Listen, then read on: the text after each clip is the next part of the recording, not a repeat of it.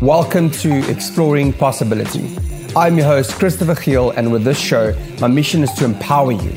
I want to inspire those who have forgotten their true worth, their highest potential, and their ultimate capability.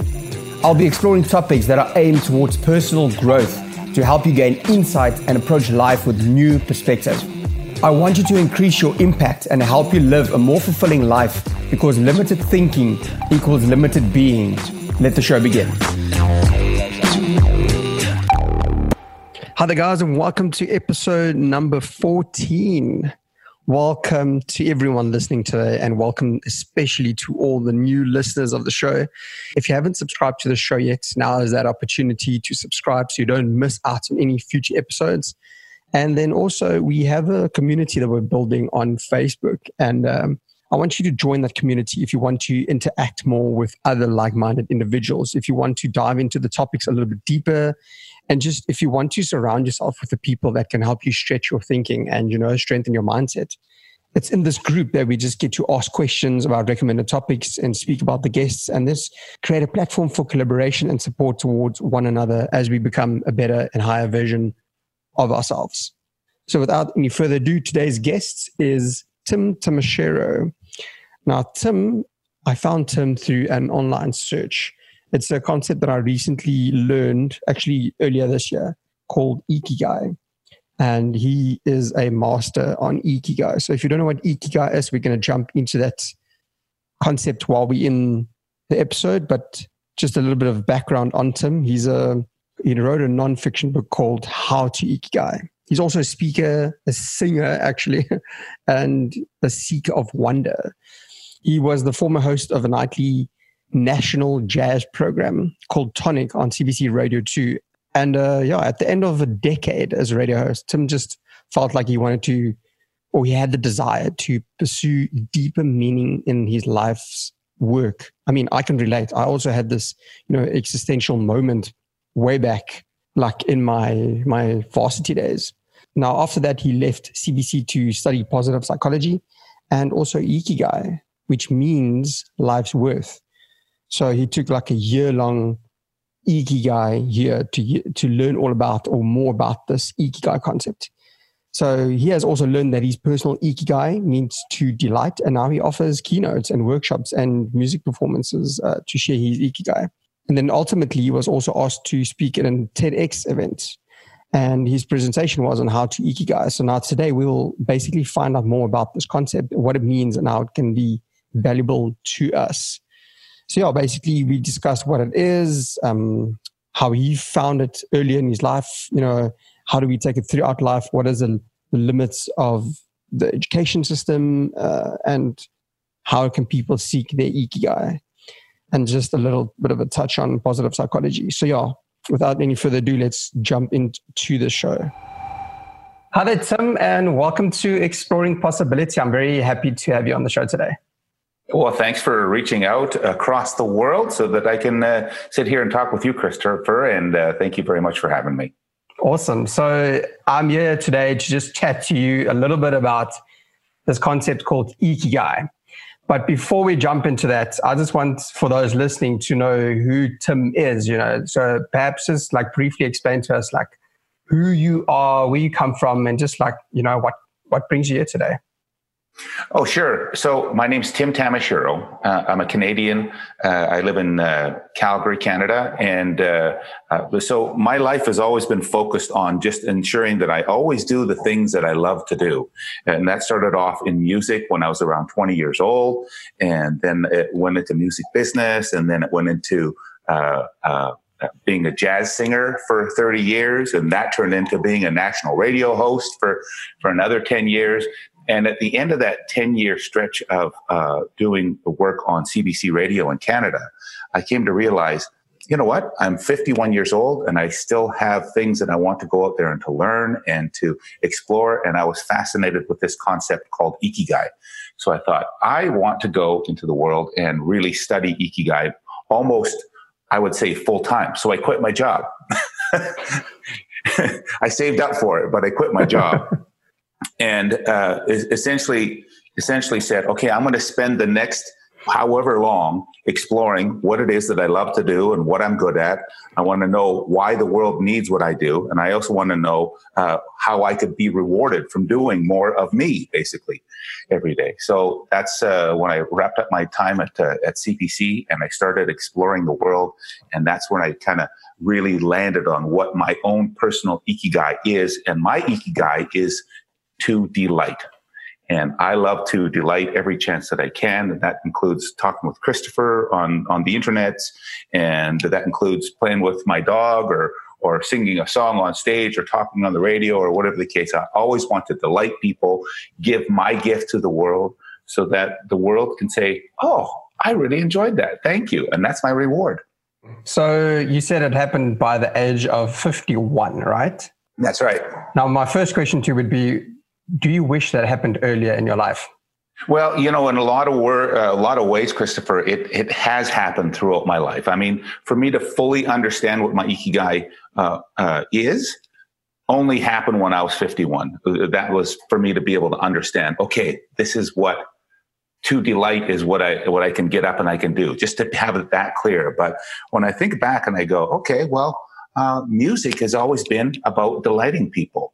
And talking on the radio has always been about delighting people. And same when I was in the music space, I was working with big acts like Guns N' Roses and Peter Gabriel and all that. But it was always about making sure that not only were the acts happy with their visits to where I was living, because that was always marketing and promotion sales, but that my guests and that my customers, that they were always happy. I just wanted to make sure that everybody was always thoroughly entertained and delighted. So I've been doing this all my life, but to be able to kind of narrow it down into one specific action that I can wake up in the morning and go, oh, that's my work today. My work is to delight. And just to boil it down to that simple concept, I'm just so delighted to do, pardon the pun, I'm just so delighted that I can do that now. And it's not just something that me, the author, can do, but it's something that anybody can do if you take the time and you go through the steps and you can kind of boil it down into understanding what your essence is, what your ikigai is. Right. So far we've alluded to what ikigai is. Now let's jump into that and just tell the audience what this concept ikigai is all about. And, so we can get more context on what we've been talking about and what it means to you. Ikigai is a concept that has been around for a couple thousand years. It comes from the island Okinawa, Japan. Okinawa is this tiny, impossible little island just on the edge of the Pacific Ocean, and I believe this East China Sea. And basically, there was a couple thousand years ago, there were some women divers. They're called ama divers, A-M-A, ama divers. And these ama divers would go down to the ocean every day, and they would gather on the shore, and they would talk with each other, and they would enjoy each other's stories, and they'd gossip, and they'd laugh, and they'd tell jokes, and then they would take their big buckets, which were wooden buckets, and that would float, almost like little boats almost, and they'd swim out into the ocean, and then they would dive down as far as they could to gather things like oysters or sea cucumbers or kelp or whatever they could. And they would gather this up and they would put it into their little buckets. And this was their work every day. They got to be providers for the community and to provide food.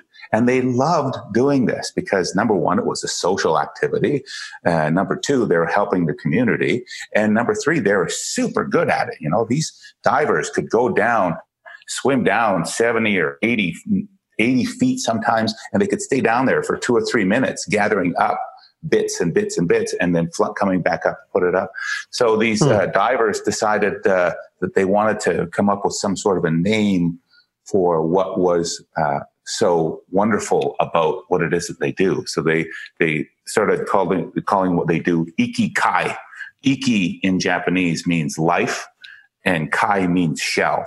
So it's almost like life in a shell. And then ikikai morphed into ikigai and became really a central part of Okinawa's daily philosophy. That if you get up and you do something that you're good at, and that you love to do, then it is going to help your community, and you can be rewarded for it. And that rewarded, by the way, is not that you can be paid for it, although that could be part of it. But just to have the benefit of going, oh, people really needed that, or people really enjoyed that. So that's rewarding to me that I can supply that.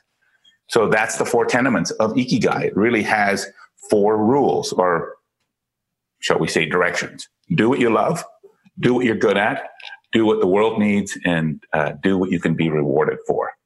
Right. So once you've bundled those 4 together, then you can say that you've found your Ikigai. Do you find that your Ikigai also changes through life, or is it a static, or is it like a changing dynamic thing? Life changes throughout life. Your Ikigai may not. I think it just depends on the individual. You know, I mean, I know, my Ikigai to delight is just something that I've naturally done all throughout my life, but I wasn't able to put a label on it because I didn't fully understand it until I studied it and I explored it deeper. But, I mean, a starter pack of Ikigai actions might be to teach, or to build, or to explore, or to heal, for example.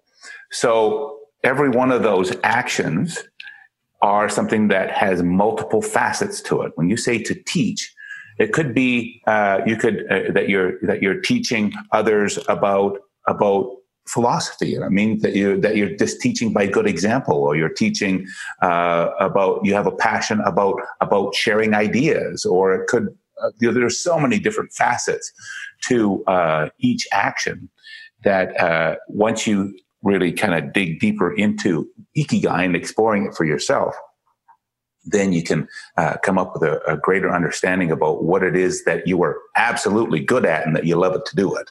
So to teach might be your Ikigai. I don't know. It seems like this word Ikigai revolves around action, taking some form of action. Like you said, it's that one word. For you, it's the light. It might be teach. It might be healing.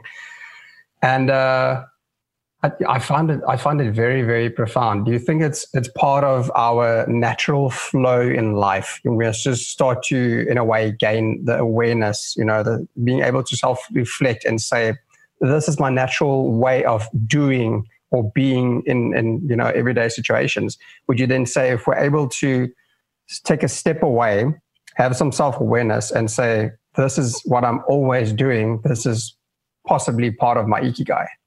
That's exactly it. And and you just used a fascinating word there, your natural flow. Remember when you were a little kid, you just had this natural flow about you. And your only thing that you wanted to do every day is you get up and you just wanted to play. You had absolutely no idea what that was going to be, but it could be drawing. It could be playing with toys out in the yard. It could be chasing your friends. It could be riding your bike. It could be all sorts of different things. But that was your only work that you had to do every day, is to play. And that was all just flow. You never had to think about it. But as we grow older, there's other things that we start to recognize about ourselves as well. Some people might be naturally good at leadership, for example, so you'll see people in sports teams, perhaps, playing football, or where they're naturally good athletically, but they're also very, very good at gathering people together and having people follow their direction. That is natural leadership. So that's flow. And you see a lot of leadership people kind of going into their own kind of Ikigai of becoming leaders in not only sports, but maybe even business, or in education, or something along those lines. So again, that whole idea of flow that you've just brought up, that's a perfect way of describing the essence of Ikigai. Because, as kids, we all have flow, but we tend to stop paying attention to what our flow is once we get into the education system for some reason. And I'm going on a bit of a diatribe here right now, Christopher, but I wanted to point this out. When we start going to school, we're told, learn reading and writing and arithmetic and follow all these rules. And we have a tendency of merely just following what others say that we need to learn, as opposed to just sticking a little bit more to just being more of ourselves. And that is a challenge in Western society. It's very much a challenge in Western society that, when kids wrap up their primary and secondary school or high school or whatever it is that we call it around the world, 17 or 18 years old, one of the first questions that they get asked by adults is, so what are you going to do now with your life? The challenge in that is that these kids have just followed rules their entire life, and now they're expected to make a guess based on what education options there are out there versus what can you do to find out more about yourself. So I encourage students, especially once they're wrapped up in school, to not go to university right away. In fact, don't choose and follow through on a career. Instead, go through 3 more steps. Go and explore. Go and try as many different things as you want, and whatever you're passionate about. If it's art, or if it's sports, or if it's travel, or cooking, or the wide world of exploring possibility. I got a little plug in there for you. If you go out there and you do that and you explore, that provides you with information. It provides you with input so that you can make a better decision down the road, right? The step beyond that is, first step is to explore. Second step is to zero in on what it is that is working for you, what works and what doesn't work. Take some shots at a few things and see if that really is what your passion is and what it is that you're interested in. And then the third step is to ponder. Take the time to really sit back and to stop exploring, to stop zeroing in, and to really be laid back and see if there's something that you can do where you can just take your brain offline and let it circulate. In your subconscious. Your subconscious is absolutely the most powerful part of your brain. So having the ability to be able to let your subconscious make those decisions for you is absolutely imperative. So explore, zero in, ponder, and then choose and follow through on what it is you think that your life is going to be all about. So it's fascinating that the world is in such a hurry to get out of primary, secondary, high school, and then to start chasing a career and to choose and follow through. When there's the happiest people are really the ones who go traveling and go look around the world and go and try things out. Those are the people ultimately that didn't, number one, spend $30,000 a year on an education based on a guess, and number two, are the ones who become more worldly by going out there into the world, literally, and trying stuff out. I think you just gave such great advice there with those, especially with those 3 steps for people, especially coming out of, we call it high school. So yeah, high school here. Yeah. Yeah. So yes, that's so important because I can relate with that. I was exactly in the same position because when I ended school, I was lost. I was like, I literally learned nothing. I learned, like you said, arithmetic and reading perhaps and regurgitating whatever they gave me. I was in a way good with that. And obviously we got a little bit of social skills, but not as to the extent that you need in the business world or the real world, as we would say. So I also feel that and I think you touched on this, the follow-up question that I had for you in my mind is, I feel there's such a big gap in the educational system because I actually struggled with school, and now looking back, I realize it's about this point. It's about the fact that they don't harness creativity, and intuition, and we don't discuss things like purpose and like life's purpose, like ikigai. We don't. These things should be part of the school system. It should be there. So that would also help eliminate the need to.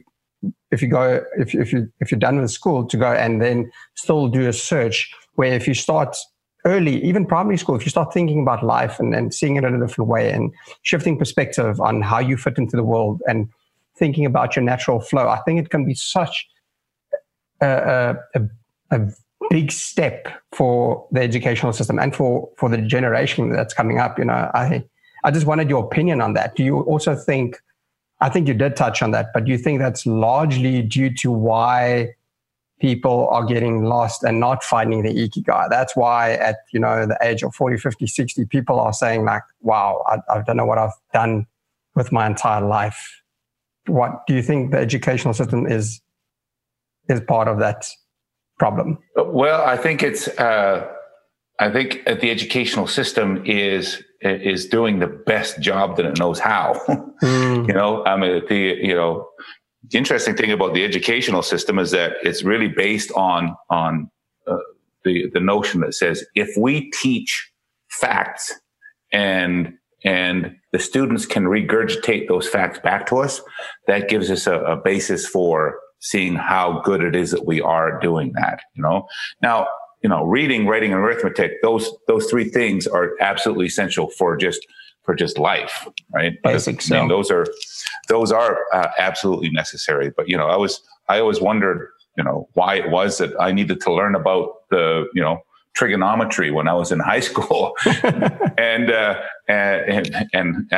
as luck would have it, one of the first jobs I got out of high school was working on the highways, and I had to use trigonometry every day. So it was like one of those weird things. But yeah. But regardless, the purpose is just such an individual pursuit, though, and it's hard for educators to tailor those individual pursuits to the students. So I can see why it isn't included on a regular basis. But the interesting thing is that I don't know if you see this in South Africa, but we certainly see this in North America. Meditation is starting to become a big part of classroom studies. And the ability to quieten the mind, that in itself is encouraging that is being taught in school now, and that the students are starting to see the benefits of it, and that they can understand it in deeper ways so that they can utilize that throughout their lives.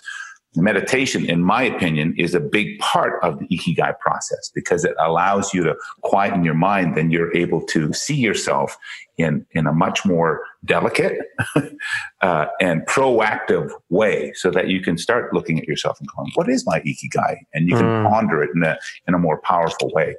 Just my opinion. I don't have any facts that can back that up, but I can say that I'm encouraged by the educational system's ability to include meditation in their studies. That is very true, because I haven't seen it in like the biggest schools here, but I have seen some institutions bringing it in as an after school sort of activity, which is, I guess, in some form introducing kids to it, which is amazing. Sure. Because I also have seen that meditation to myself has been an amazing tool.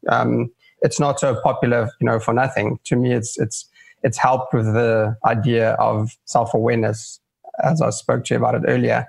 The idea of, and I think it's part of your third step, which is ponder, which is being able to just sit down and have the thoughts come to you and not be distracted by the world in such a way.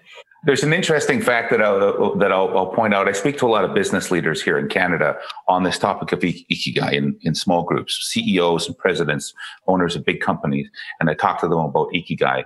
And when I go through that step of ponder, one thing that I ask them is I said, have you ever had an employee come up to you with a big question? They say, can we do this or this or this in the business? And you go, let me think about it. I said, do you ever just walk away and then block off some time and sit there and put your fist on your chin and lean on your desk and I'm going to think about that question for Ted? No, the thing that we do in life is that we don't think about it. What we do is we shuffle it into the back of our subconscious, and the subconscious does the work for us, so that the next time Ted approaches you and said, did you think about that? You actually did, because it happened in your subconscious. And my gut tells me that we need to do this or this or this or this. So that is an important part of life. Pondering is underutilized, definitely, maybe, or misunderstood, maybe. Yeah, misunderstood, like you just said. I think that's also what makes sense, that sometimes when you hear people say, and it's happened to me as well, you go into the shower and then the ideas, start popping out, because it's at that point where you're not as busy with things that are in front of you, and your subconscious has actually had the time to process the information and then give you the answer, because you're not, zoned in with whatever you're busy with. So I really love the subconscious. It's such a fascinating concept. And I love how we got from Ikigai to that, but it's definitely, like you said, it's part of that.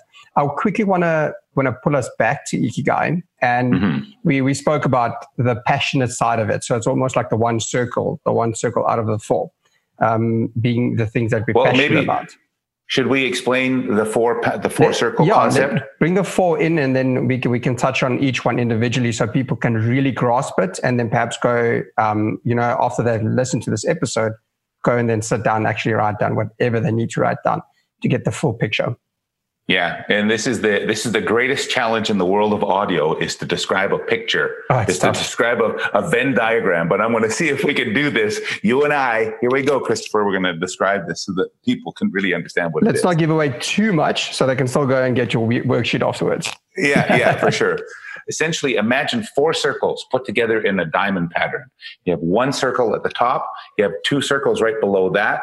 And then you have 1 circle down at the bottom. So it's almost like a little diamond pattern, but all 4 circles come together and they link up in the center so that they all share one space in the center. That is the Venn diagram for what Ikigai is. And each circle stands for something different. The first circle stands for do what you love. Second circle is do what you're good at. Third circle is do what you can be rewarded for. And the fourth circle is do what the world needs. Okay? Gotcha. So it's 4 circles, but where they all come together in a confluence in the middle, that is what Ikigai is. So if you can do all 4 of those, and you really understand what all 4 of those are, then you understand what your Ikigai is. But I would caution people not to think of all 4 circles at once. In fact, I would recommend to think of one of the first 2 circles. What do you love to do, and what are you good at? So those 2 questions in itself, those are probably the most challenging questions you'll ever ask yourself, and that's why you need to go into the world to explore and to ponder and to follow through. I can agree with what you just said, because to me, I'm still in that process of finding, like, I guess I know what I'm like passionate about, but it's like a never ending process to me. It's like I'm always trying to find that thing. And then the second circle also, it's like, what am I really, really good at? Like, what is that like thing that separates you from the entire world? That is your strength. It's your natural flow. It's your thing that you're born to do. Like, what is that thing? So I can definitely agree on that the first 2 is where the majority of your time is also going to be spent. So would you say it took you 51 years to get all 4, or then just to round off the first 2? To understand what all 4 are. It took me 51 years to understand what all 4 are. And I think that's an important point to. I don't want people to be impatient with the process of figuring out what Ikigai is, but there's hints that we can pay attention to throughout our lives. The hints are always there. If you're good at numbers, that's a hint. If you're good at leadership, that's a hint. If you're good at figuring out systems, that's a hint. If you're good at helping people smile or helping people heal, those are all hints. Pay attention to what those hints are. And that will lead you towards something that that is essentially what your Ikigai is. What ultimately what it boils down to is that to figure out your Ikigai is going to take work. So, just do the work. That's what it really boils down to, is do the work. Take the time to explore and to zero in and to ponder what it is that you're passionate about. Figure out what it is that you love about life, and make that a priority. You didn't wake up, you weren't born to go out and to do a job that an employer says you have to go and do every day. You got to get up and do more you every day. That's why you were born. So if Ikigai is such an amazing concept, it's such an amazing tool to just live a life full of purpose and happiness, how aren't people doing it? How are people still pulled towards like the material stuff? I just want to get your perspective on that. Like, what is your take on why people still get stuck? Because now we can pitch this idea to them, but I just feel like not everyone's going to take it. Is it fear? It's largely fear. I think you landed on it 1,000%. If anybody has taken an introductory course in elementary psychology at any point in time in their lives, they'll probably learn about something called Maslow's hierarchy of needs. Yeah. And Maslow's hierarchy of needs is essentially a pyramid with five levels. The base level at the very bottom is food and shelter. You have to take care of your physical needs. And the one above that is safety and security. Those are the things that people take care of every single day. That's the reason why people want to have have a good job and to have regular income, is because it's all safety and security. Above that, there's other factors, but the top of the pyramid is essentially a self-actualization. Most people don't get to that point every day because they're so busy trying to keep the job so that they can have safety and security. So those are the base level of the things that people are looking for every day. In my case, I don't look for those things. I know that they're always going to be there, but this is something that I've had to, build my mind to. I know that safety and security and food and shelter are always going to be there, but what I need to work on every single day is to do what I am good at and what I love to do. I guess there is the challenge. So most people, I don't want to generalize and say most people, but because I think Ikigai really is something that anybody can do. But once we step back and take a look at ourselves, if our primary reason to get up every day is to go and do a job, then that's what we're going to focus on. If our primary reason to get up every day is to do more of you, then that's what you'll focus on. So ultimately, therein lies the conundrum. Do you want security or do you want freedom? So what you're suggesting is that it only takes one shift in your mind to understand that and then start this new journey of yours. Yeah. That you can still have the job that you go to every day, and you can still pay the bills and et cetera, et cetera, et cetera. But you can always do more you every day as well. Right. And that includes not only in your spare time.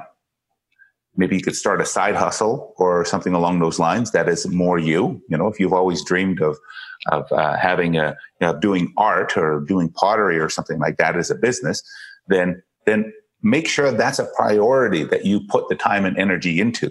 Don't burn yourself out at work, at your job rather, so that you forget about the things that you're passionate or you don't have the energy to do the things that you're passionate about.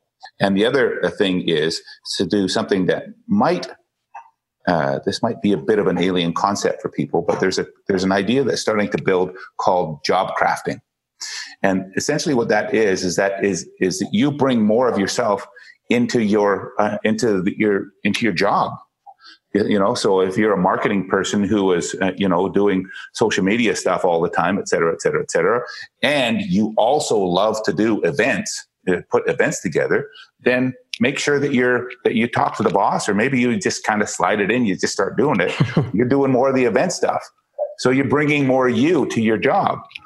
Mm-hmm. Or if that means that you want to arrange for more volunteer hours for the people at work, make sure that you just include that in your job all the time. Don't even ask for permission.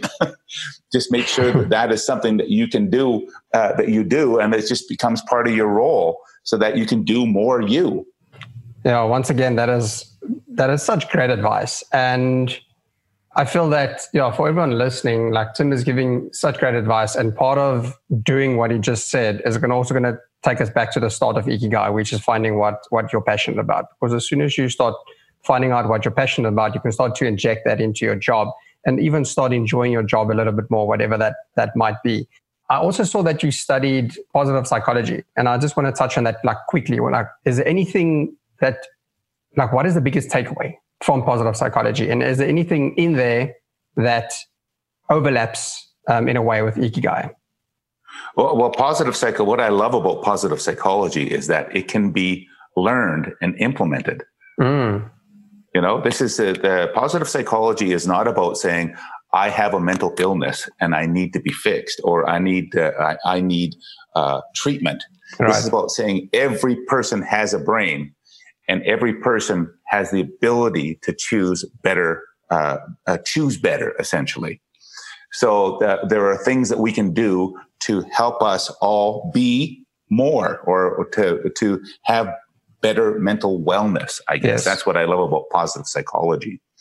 And that involves, again, I mean, meditation is one of the steps that we can have in that better self-actualization, or more self-actualization, spending more time exercising, getting out, moving around, doing those types of things, acts of kindness. That helps in positive psychology as well. That can get you out of your rut. There's so many different factors in positive psychology that are beneficial, and that's why I kind of based my book, How to Ikigai, on the practice of positive psychology. That was amazing. Yeah. I've just briefly studied positive psychology, not formally but informally, through videos and online content, and I also just love what it has to offer. And just on something you mentioned earlier about the side hustle, like starting on the side, I think that's also flipping amazing advice, because for those listening and who don't know, this podcast that I'm doing is my side hustle. It's injecting into my life things that I enjoy, where I enjoy learning from other people and then passing that on to others that need the information that we speak about. So once again, this is a practical example of me going outside of my normal time and doing the things that I'm passionate about. And then maybe perhaps, in the near future, evolving that into a business where I can then leave my 9 to 5 and then live a life of Ikigai. Aha. Now you've just described the essence of a side hustle. Because when you think about it, there's a lot of people in the world that have side hustles. But when you think about it, you do a side hustle because it's something that you're absolutely passionate about. Yeah. And if you're really, really passionate about it, then chances are part of that dream of the side hustle is that it can turn into, or it has the possibility of turning into your full-time work. It has that possibility. Therein lies the beauty of a side hustle, And I think that every musician, every artist, every dancer, every people from the fine arts world, they're so good at keeping that side hustle. Sure, there's a lot of musicians that don't work full time as musicians, but they have a full time job, but then they keep up their dream of that side hustle of music, and the same in arts or dance or whatever.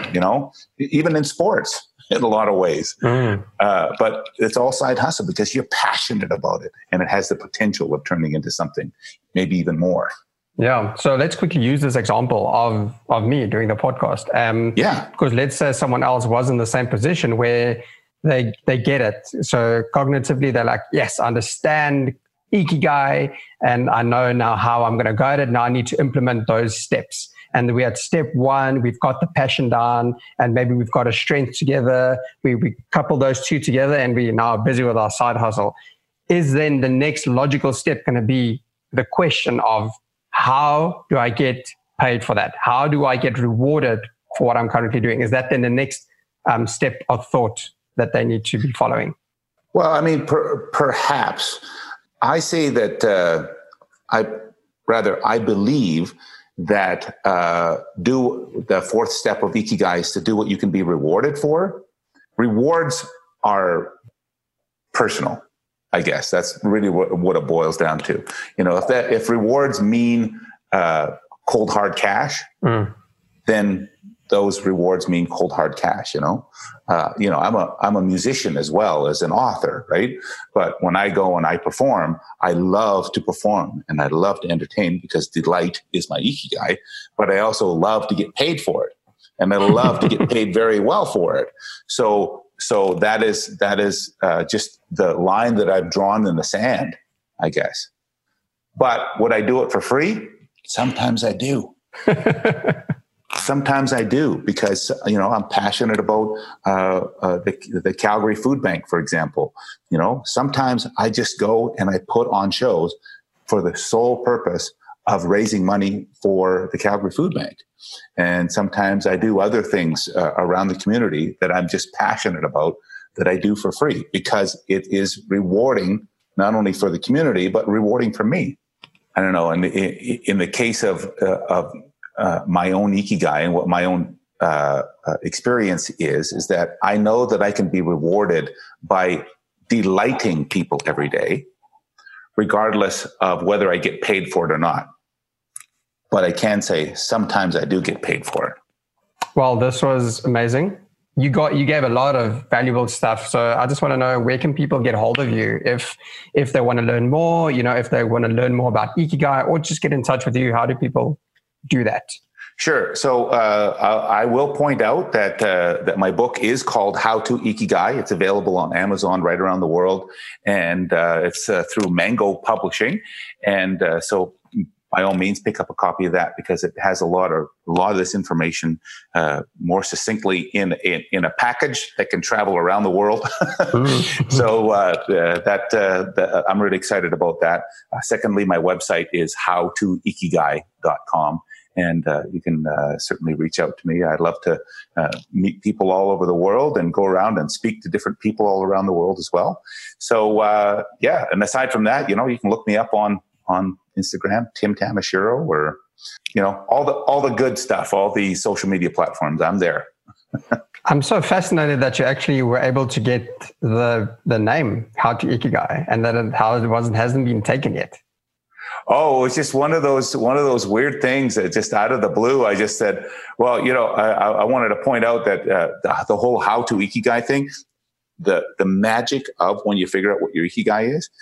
So when I was fascinated with the idea of doing a TED Talk, for example, so I contacted the people at our local TEDx in Calgary, and I said, would you be interested in this concept of Ikigai? And they went, oh, we'd love that. So they invited me to do a TED Talk on Ikigai. And I said, I want to do it based on the how portion of it. So that's why I called the TED Talk How to Ikigai, right? So as I'm in the process of writing the TED Talk, like physically sitting at the computer writing the TED Talk, because that's what you do, I said to my daughter, I am enjoying this process so much of researching and building this talk and et cetera. I said, I think I'm going to do the next step and write a book about this. And as the universe heard that, out of the blue, the very next Monday, I got an email at 9:00 in the morning from a book scout in the UK saying, hey, Tim, would you be interested in writing a book about Ikigai for us? And so I said, yes, I have the perfect title right here, How to Ikigai. So it just, this is the magic of Ikigai and the universe, or, however you want to look at it, is that, when you figure out what it is that you're really, really passionate about, the world starts to take notice and contact you in strange ways. I love that the universe works out in such beautiful ways, and thank you for that beautiful story. I'm always happy to see when things just flow for people. When it just goes so naturally in a way that's just meant for you. It's like how the book came together, how the TED Talk came together, how the name and the branding just came together so nicely. It's beautiful. So my closing question for you would just be: what is your advice to someone who has given up on their belief in themselves? My advice is to put yourself first and to put the work in. This earlier in this conversation, you and I talked about those 3 steps of explore, zero in, and ponder. Those are steps that we have never been conditioned to think about. We've always had these additional pressures outside, society saying, you must go out and have a career. You must do this, you must do that, et cetera, et cetera, et cetera. Society is not your boss. You are your boss, you know? And I think that if you've given up, give yourself at least one more chance and just literally go out there and start exploring. Get out and try absolutely everything that you're fascinated in and reignite that passion in your life. Get out there and really start doing the things that you want to do. And that could be anything. It could be just go to the library and look up stuff. It could be just surf the net for a little while, you know? It could mean get into your community, do some volunteering of some things that you've never ever tried before, but you're always fascinated in, you know? Maybe you could go to a store and say, look, you know what, I've always been interested in this, but I've never actually done it. Can I volunteer for a day? You know, but there's so many different ways that you can go out there to explore. So if there's people out there that have given up on their dreams, remind yourself what your dreams are and start taking some actions. That is beautiful. Thank you so much, Tim. I think the word explore has also been reiterated through this entire conversation. Like it's the theme there almost, you know, just to explore, to go outside of yourself and just to spend some time with yourself, to get to know yourself and to broaden your own mindset in terms of what's possible. Then you'll start building your own confidence through like the things that you just mentioned, through those practical steps that you can take. You'll start to discover so much more in yourself. So yeah, with that in mind, Tim, thank you so much for being on the show. Thank you for teaching the world about Ikigai. Thank you for pushing people into the direction of just showing them, you know, what they can be passionate about and how they can live a happy, and purposeful and fulfilled life. And thank you for delighting us with your message and with your Ikigai. It's been my distinct pleasure, and it was such a treat to talk to you too, Christopher. Awesome. Thank you so much. Cheers, Tim. Cheers. And there you go, guys. That's about it for this episode. I hope that you guys enjoyed the episode. If you did, or if you liked any part of the episode, please get in touch. Please let me know via Instagram. We are on Instagram as Exploring Possibility. You can also email me at info@exploringpossibility.co.za. And then there's also, lastly, like I mentioned in the intro of this episode, there's a Facebook community, and that's where we will be chatting more about all these things. And I'm trying to build this community, so we just start with a few members and then start branching out from there. But yeah, other than that, I love you to get in touch. I'd love you to just contact me and let me know how it was, where we can improve, which guests we can get on, and how we can improve the show in general. So yeah, once again, I'll see you in the next episode of Exploring Possibility. And as always, don't be afraid to go and explore and find the possibility.